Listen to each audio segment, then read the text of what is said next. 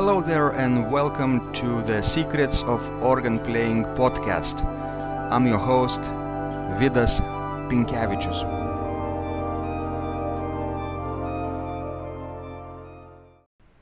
Today's guest is Jan Karman, a composer from the Netherlands, a medieval city of Middelburg. I was really interested to talk to Jan about his great project of composing fugues, organ fugues based on the Genevan Psalter. Now, Genevan Psalter is a collection of 150 metrical psalms, basically like chorales or hymns, that were created at the beginning of Reformation in the 16th century, and basically Jan undertook this project in the hope of completing all those 150 melodies, composed the fugues in 4, 3 or even 5 parts. So a part of this project is already completed, and I'm very curious to talk to Jan about how this came to be, what inspired it, and what is his compositional process. So I hope this conversation will be inspiring to other organists who want to try their hand at composing various contrapuntal compositions based on fugal techniques. I hope you will enjoy this conversation.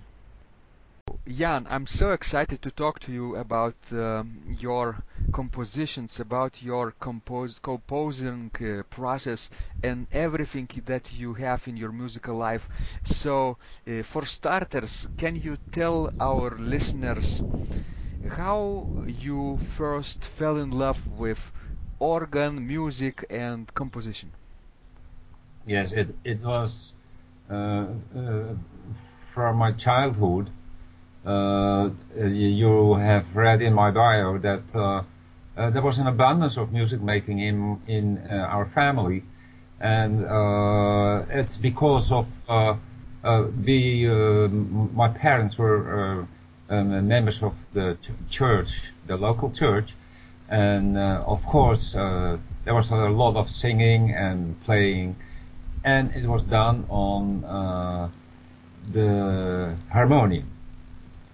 Excellent. So, a lot of music playing and music making in your family. That's great. And who introduced organ to you? Well, via the church, of course. And I was always impressed by the sound of the organ. And as I told you before, my elder brother was organist there. And I saw the scores and the books he used, and I was very impressed. Well, it reminds me of a story that Johann Sebastian Bach also had an older brother, right? And he was also very interested and amazed in what his older brother did, and always tried to be curious about the things that his brother did. So it reminds me of your also childhood, right? You better not use my name in one line with Johann Sebastian Bach.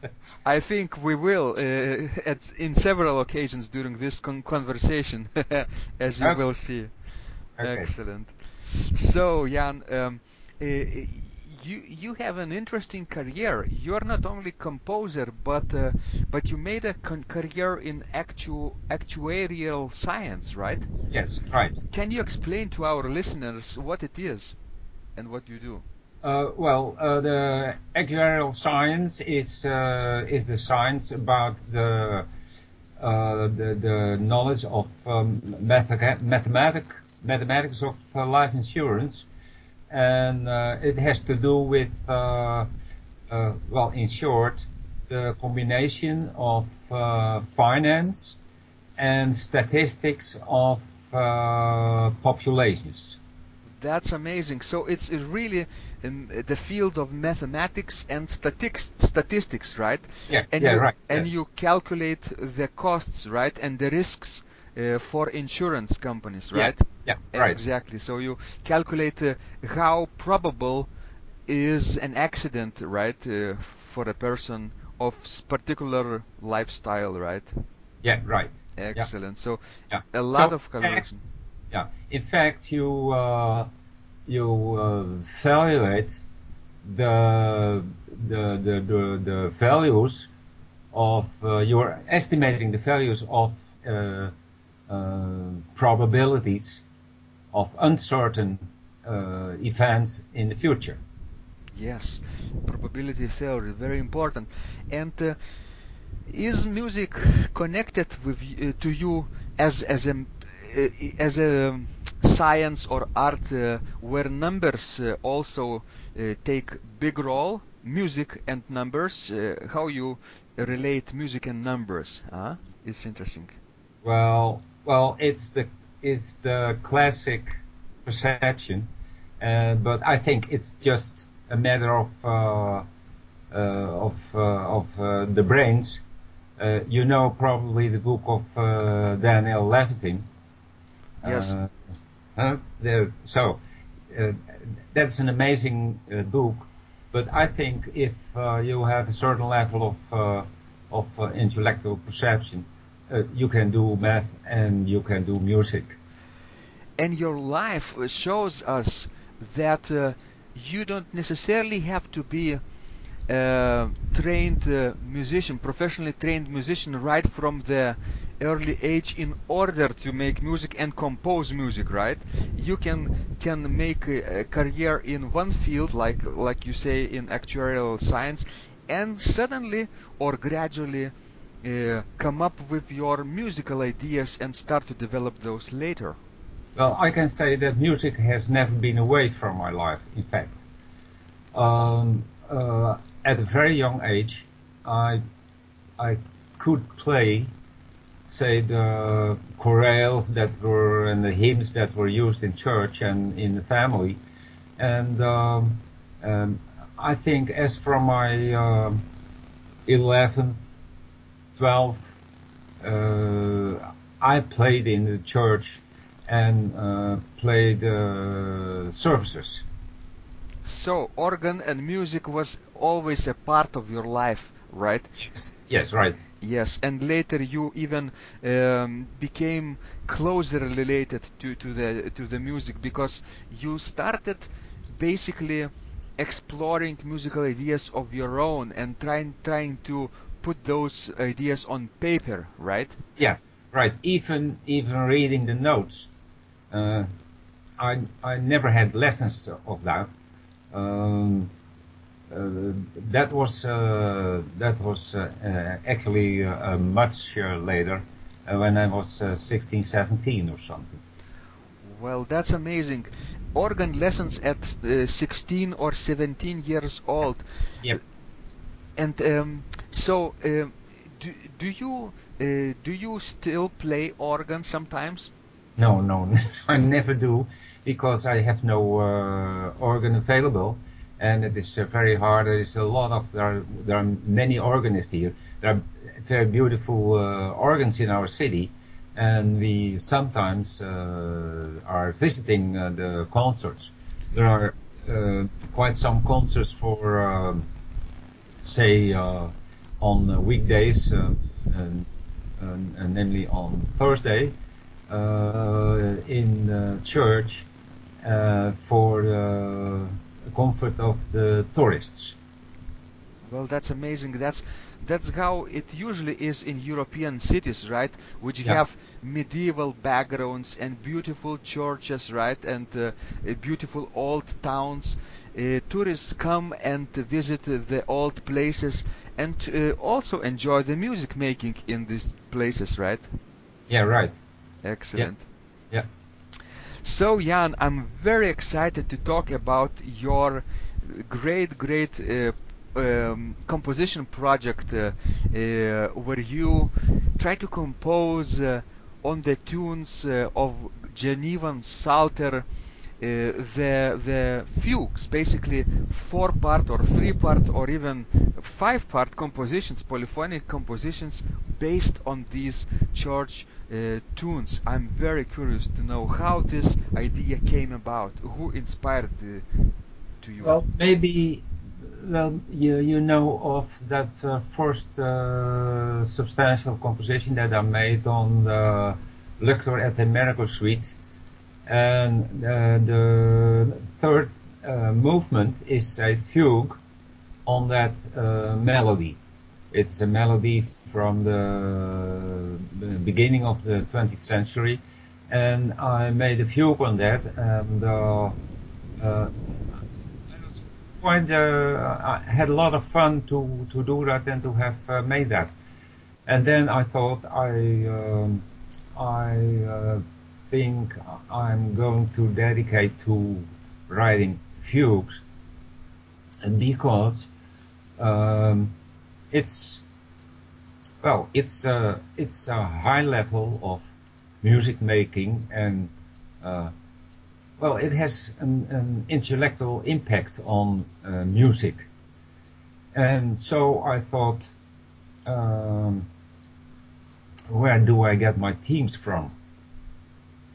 And because I had been organist in my youth, I had those 150 melodies of the Genevan Psalter. And so I started. So it's amazing how your early background in Dutch Reformed Church, right, leaves an impact to your later life, right? These melodies are well known to the people of the church, and you sing every Sunday, right? Many of them you repeat them, and organist introduces them and improvises on them, right? Yeah. And these melodies become a part of who you are, basically, right? It's like a folk song for you. It might, yes, it might. But I also think that the Genevan Psalter is a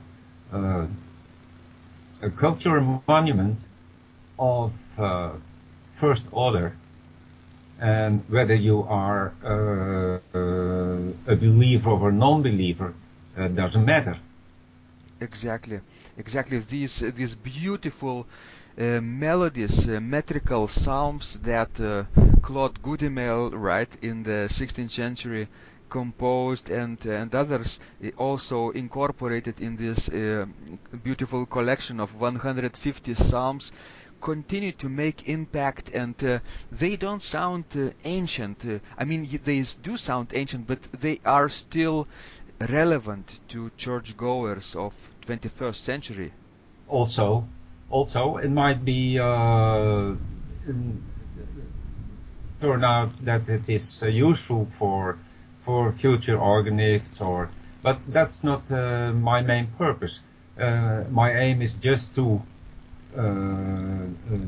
develop the techniques of counterpoint and to make short fugues on those melodies that are not always suitable for a fugue theme, but then you can always a bit massage them and change them metrically or in the melody, and make it fit for a nice fugue. And I aim to make fugues of about 2 minutes. Most of them are at least 2 minutes, but some are longer, some are smaller. That's great. So you basically approach the fugue as a great contrapuntal exercise, right? Which you can basically create in order to develop your contrapoint techniques and contrapuntal practice. Basically, Jan, it reminds me of one famous fugue professor at the Paris Conservatoire in France. I think it was in at the beginning of the 20th century. I don't remember the name, but he taught a class about fugue, right? Wasn't that Eugène Gigoux? Yeah, no, probably not Gigoux. Maybe another one. Dupré? I read about him in the great fugue treatise by André Gedalge, Okay. Gedalge, Great. or No. I don't know how to pronounce, but the story goes that this professor of fugue had a practice of sitting down at the table every morning before breakfast and Yeah. writing one fugue for 20 years every day. So that's That's amazing. amazing. It is.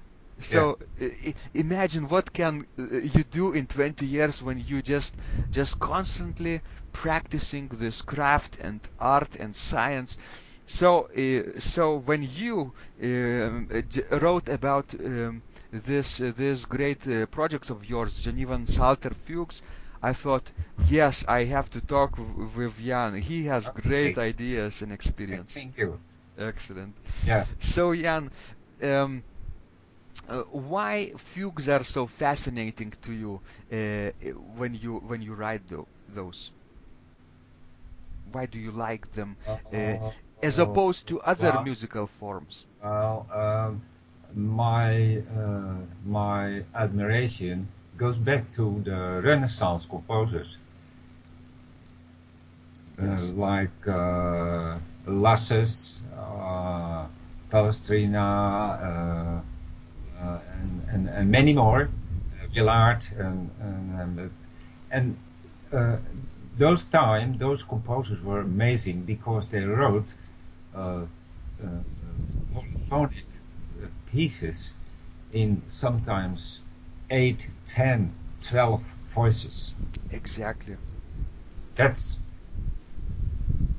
That's really amazing. That's really hard to imagine in these times today, in modern days, that composer of such an excellence like Obrecht, right, Palestrina, Yeah, right. Yeah, Orlando di Lasso, or even Ockeghem would create a canon for 40 voices, right? We know that. Or absolutely. it's such a um, deep intellectual process that these composers and musicians went through in those days, and largely in today's times these Yeah, techniques are not used to the best of their abilities, basically. Not too many composers still use counterpoint, you know. I think I agree with you. It's amazing how well it's the time of Ockeghem, Obrecht, the 15th and 16th century. Uh, I think those guys were also mathematicians. Exactly. Yes, and music was part of the quadrivium system, right? Yeah, right. Uh, Science of the sounding numbers, basically. It wasn't an art of emotion like today, basically, but it was a sounding number, like architecture. It was Right. Yes. architecture was a number in in uh, in the basically in the building's proportions, right? And it was very important for music as well. Exactly. Exactly. That's why I wrote recently on somewhere on LinkedIn that fugues are constructed, and it is more a matter of the brains Yes, than of the belly. yes, and it reminds me of the great project that Johann Sebastian Bach wrote, the Art of Fugue, right? Yeah. It Right. also is very intellectually deep Right. and Exactly. artistically also very pleasing to listen to Yeah. and to Yeah. play. Yeah. That is remarkable because if well, I'm not sure, but if technically the pieces are all right, they'll sound good. But that's a statement I'm not sure about. Yes. Um, um, if sometimes compositions can be intellectually very deep, Yeah, but musically they wouldn't sound very yeah, so right. interesting, right? Yeah, that's what I mean. Or Yeah, right. understandable, right? Right. You have to have more deeper knowledge of the on the construction of the music in order to fully appreciate it. Yeah, But right. with Bach Art of Fugue, of course, it all sounds very beautiful, beautiful. Yeah, right. And when you compose fugues, you also try not only to embody this intellectual depth of the contrapuntal techniques, you also try to probably make the piece sound Uh, beautiful. yeah, right. I try to.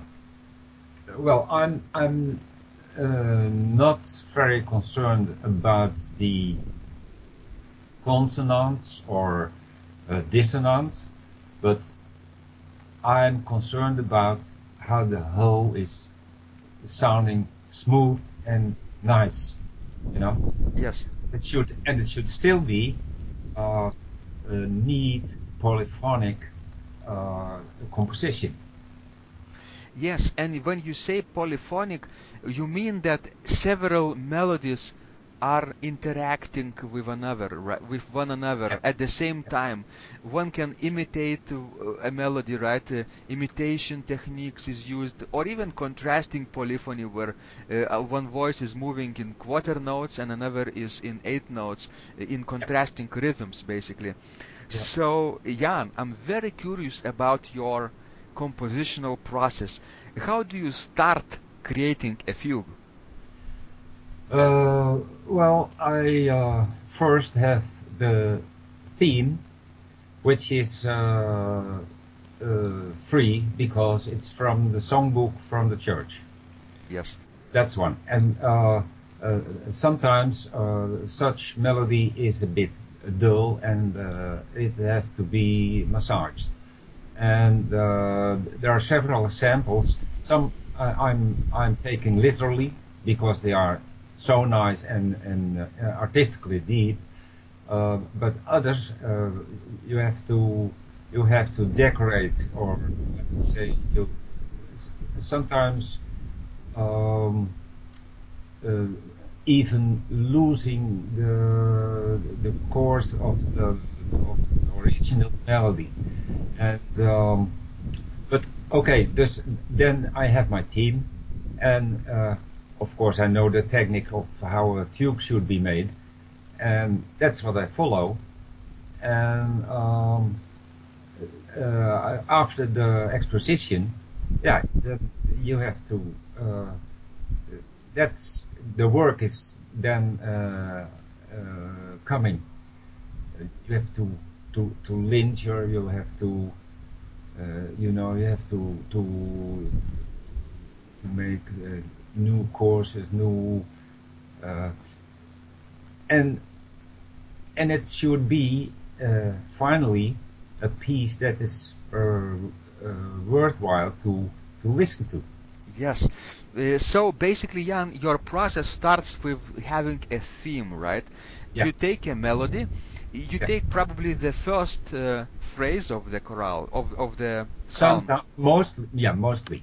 or do you create a like a chorale fantasy where you treat different phrases in the course of the Yeah, work? yeah, yeah. Well, Expand. that's yeah. Oh, that happens also. Wonderful. There are a few examples. Sometimes,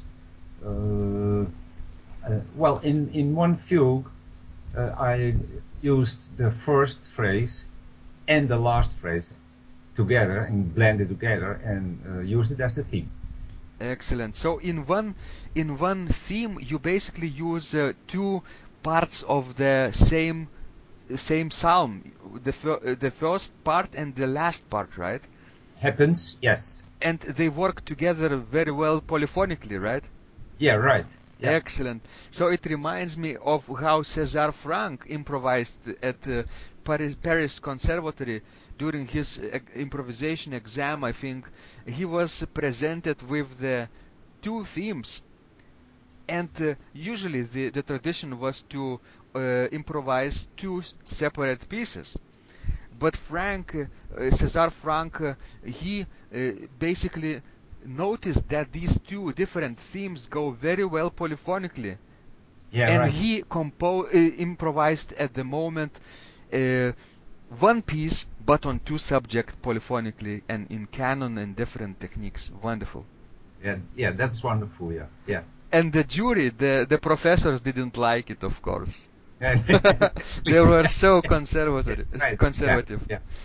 So Jan, when you have a theme, you start to make it more musically interesting, right? To add more rhythms, lively rhythms, right? Right. Sometimes you change the rhythm and sometimes the meter, right? Yeah. Excellent. To make it more alive and more musically pleasing. Yeah. But of course, I try to preserve the course of the original melody, and like in my Psalm 3, I change it rhythmically.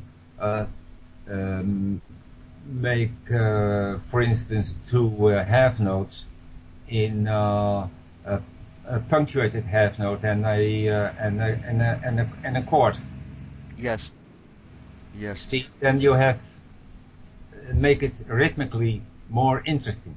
Yes, you always look not only on paper what it looks like, but also imagine how it sounds, right?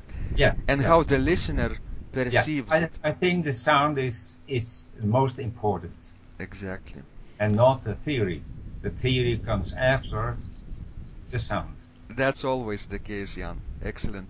So, when you have the theme and try to compose, we have to remind our listeners who are listening probably from various countries all over the world, and they probably not everyone knows how the fugue is constructed. Can we discuss a little bit the parts that go into the fugue? For example, fugue, answer, counterpoint, right? Basically intermedios, then basically episodes, related keys, these techniques. It's very interesting. Yeah, okay. If you have your team, then you create against that theme the second voice, which is or dependent on the theme, or it is an independent melody that fits under the first main theme. And that's to say that there are certain rules, like it should be a fourth lower or a fifth higher. So is the third voice. If it comes, the second is done, then the third voice come in the original key, and the fourth, if there is a fourth, comes again a fourth lower than the third. So that are rules that you need to take care of. Then after that is done, well, this process, this part is called the exposition. It's effect, the exposition of the theme and the counter subject. Then there is a period, an episode of lingering. The composer is very free in how to handle that, how to do that. But it should always be elements from the theme, taken from the theme. And well, he can, the composer may show the original theme in all kinds of keys related to the main key, and he is very free in how to do this. I'm not now on the name of the part that free episode is called. We call it basically maybe episode or intermedium, right? Yeah. Okay. Yeah. Right. So, and if you are done with that, then you could finally close with the coda, or you can close with stretto. The stretto is hard. It's not that easy, because stretto means that you start with the voices before the main theme has been ended. Yes. And that means that it should be a melody like a canon. Yes. So this canonic technique is very important for the Yeah, right. last part of the fugue, isn't it? Yep. Yeah, right. So basically, when you create a fugue, probably you try to try to test your theme if the canon can be created out of the theme first, right? Yeah, that would be ideal. Yes, right. And Excellent. it's not always possible. Not always, yeah. So Jan, when you have the theme and you have this exposition of four parts, right?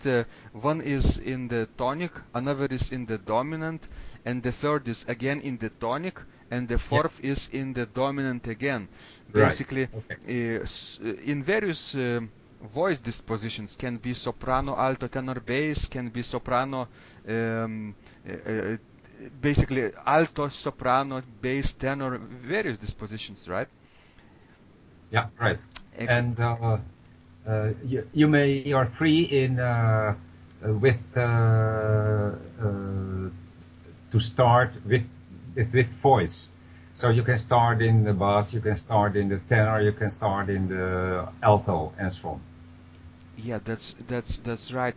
Various dispositions are possible, and it all depends, of course, on the character of the theme and where would you like to put your counter subject, either on top or below, right? Well, uh, it depends. I have no preference for that. I have not. Uh, I think it's easier to have it uh, below the main theme than on top of the main theme. Yes. Otherwise, you have to. Uh, you're bound to make a reversible counterpoint. Yes.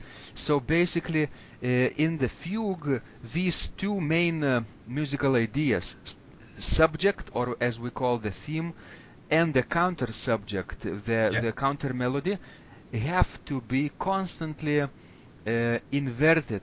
Sometimes the theme is on top, Yeah. sometimes counter subject is on the top. So Yeah. basically, that means that the intervals that you use can have to be invertible intervals. Can you explain what invertible means? Invertible means that when you write a counterpoint of two voices, that the voices can be interchanged. Interchange. Yes. Yes. For example, a fifth becomes a fourth, right? Right. Or Right. the third becomes a sixth. Yeah. Yeah. Yes. And then you have to be careful not to write two chords, two fourths after each other, because when you invert it, it becomes two fifths. Exactly, exactly. So, and two consecutive parallel fifths are forbidden in this kind Yeah. of music, Yeah. Right. Yeah. as well as octaves. Yeah. Are forbidden, but sometimes, or really scarce time, I use them on purpose. So I have one example in Psalm 2, for instance, Yes. where I try to imitate the sound of Defy.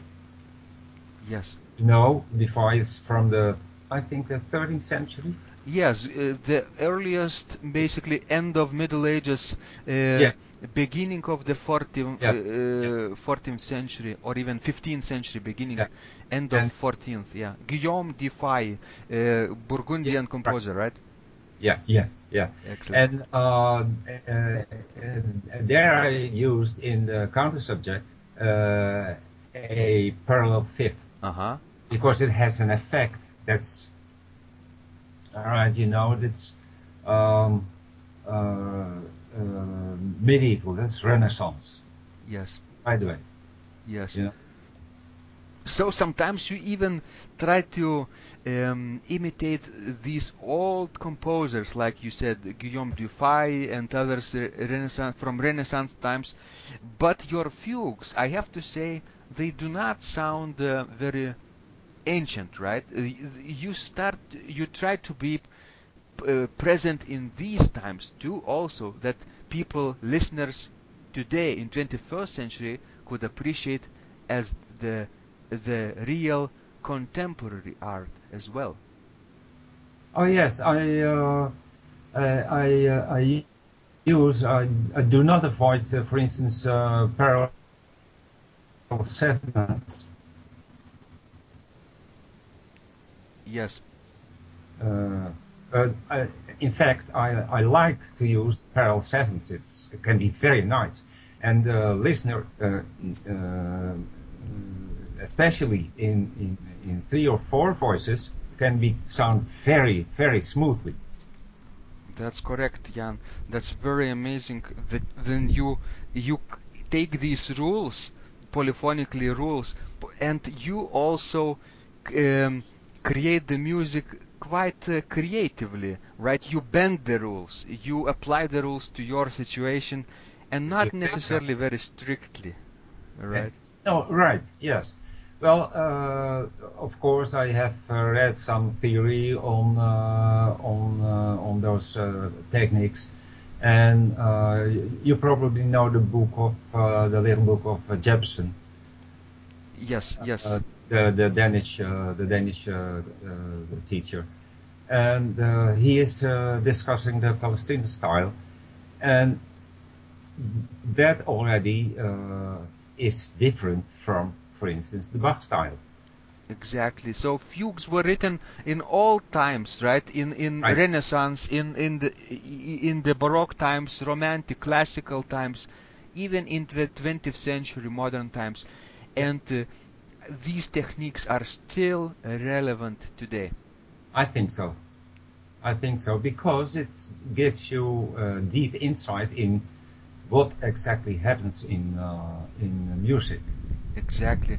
So, Jan, what can you tell our listeners who would like to try out the exercise in writing fugues themselves? How they could start writing fugues? Um, What's the first thing they have to do? I think they should first know something about the theory. So, reading a book or just a chapter on how fugues are made is essential. Otherwise, you won't know what it is. Yes, yes. And there is a lot of theory. There's a lot of literature on this technique. And well, can I recommend someone? No. It's also a matter of would you like to compose this kind of techniques? That's always the point with everything, of course. You should like it. You should like it in the first place. Yes.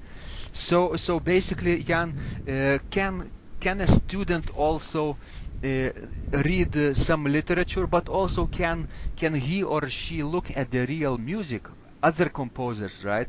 Analyze the fugues themselves and get inspiration. I would say there is an amazing book, an excellent book, just for practice.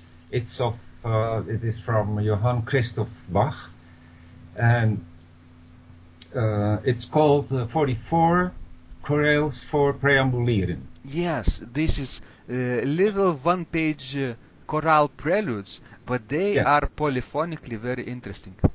Right, and this is basically I would say the first or the second lesson in writing fugues. He has 44 pieces, and they are all built like not pure fugues, but they are fugue-like setup. Fugal composition, fugato technique, right? Yeah. Right. That's And further, of course, you can't miss Johann Sebastian Bach with his all his work on fugues and many composers of that time. I would call Johann Caspar Ferdinand Fischer, for instance. And that is melodically also very nice music. Yes. So although Bach didn't write fugue treatise, right? But he left this monumental work, Art of Fugue, and also Well-Tempered Clavier. Yeah, right. And we remember that later music theorists like Marburg created a treatise on fugue later based on Bach's works. Okay, I don't know that. Marburg was, you could check it out. It's available on facsimile edition and also translations. He basically analyzes Bach's major fugues and discusses how these fugues are constructed and gives exercises. It's like the first exercise book on fugue. Yeah, right. First serious exercise book. But there are sometimes complicated pieces. Yes, exactly. So Jan, amazing work as always to hear you compose and listen to your pieces. I will definitely put some links to your website, right? Where can your listeners connect with you online? What's your website, main website? It is www. Yes. Ganuenta. Yes. That's spelled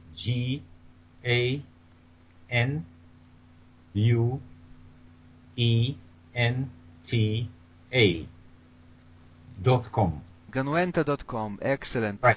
So they will find everything that you have composed, created, and probably they will find also in between projects, continuous projects, like the work that you do today, right?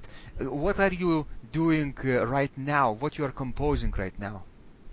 Well, I'm now busy with the 20th of the Genevan Psalter. Yes. Because that would complete my first 25 pieces of the Genevan Psalter, and then it's I could say the first of 6 volumes, you know. Yes. And well, I don't know if I'm going to do something with it, but I have the objective to make that part complete. The first 25 fugues, right? Yeah. And you're now working on number 20. Yeah, right. Excellent. Excellent. So 6 or 5 more to go, and the first phase of your grand project will be... No. It's the only one what's missing now. Ah, you have already... That's missing. Yeah, right, yeah. So yeah. Only one is missing, and you will have completed right. this first phase of your project. So, yeah. It's not so that I did it on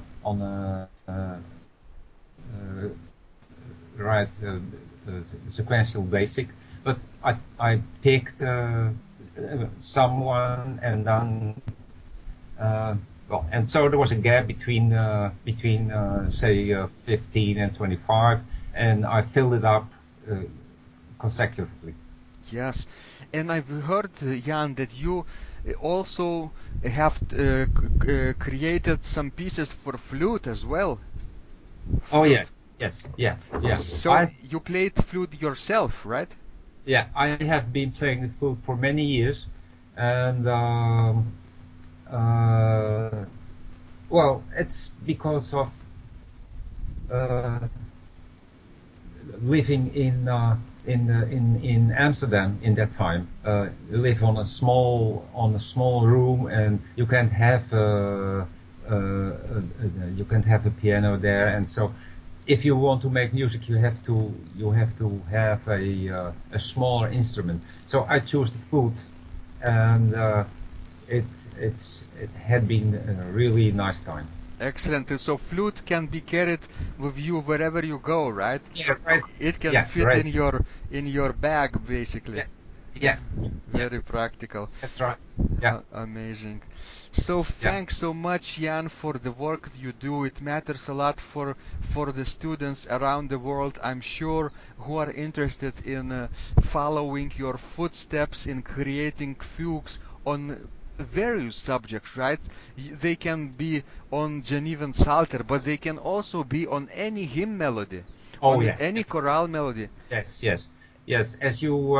As you maybe remember, I made one on an old Flemish folk. Yes. It doesn't matter. It doesn't matter the type of melody. Right. You can compose a fugue based on the national anthem of your country, right? Yeah, I did. Yes. Excellent. Yeah. And even on folk songs, right, of your country. Yeah. So I hope my students all over the world will pick up this idea of creating fugues, exercising your intellectual abilities. It's like a brain exercise as well, right? Well, I think that is. I followed many discussions where people think this is, I think, almost a classical or general sense that music comes from the emotions. Yes. But I'm almost sure that making music, composing music, comes from the brains. Always first from the brain, probably. Yeah, right. Yeah. From a very, very important part of the brain, basically, which controls our intellectual abilities, our decision-making abilities, right? Yeah. So I would say there are only 3 prerequisites for making music or for making anything. That is talent, craftsmanship, and passion. Talent, craftsmanship, and passion. 3 things that you need to have in order to create something, right? Yeah. Right. And usually hard work, right? Yeah. And hard work, of course. Hard that work. Makes the craftsmanship. Exactly. So thank you so much, Jan. You have been a real inspiration with true talent, true craftsmanship. Welcome. And let me say that I admire your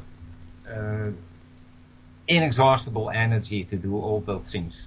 Thank you so much, Jan. I appreciate it. You're welcome. And we'll talk to you when the entire Genevan Psalter project will be completed. That's over many years. Excellent. I hope you will be working now on these fugues with even more enthusiasm and energy. Okay, I think so. Excellent. So see you. Bye bye. Thank you. Yeah. Bye bye. If you liked this conversation, I encourage you to visit my blog Secrets of Organ Playing at organduo.lt, where you will find lots of insights, practical advice and training for every area of organ playing. You can subscribe to this blog for free to get your daily dose of inspiration and to be the first to know when any of my future podcasts roll out. I hope to help you reach your dreams in organ playing. I'm Vidas Pinkevičius. Thanks for listening, and I'll catch you online really soon.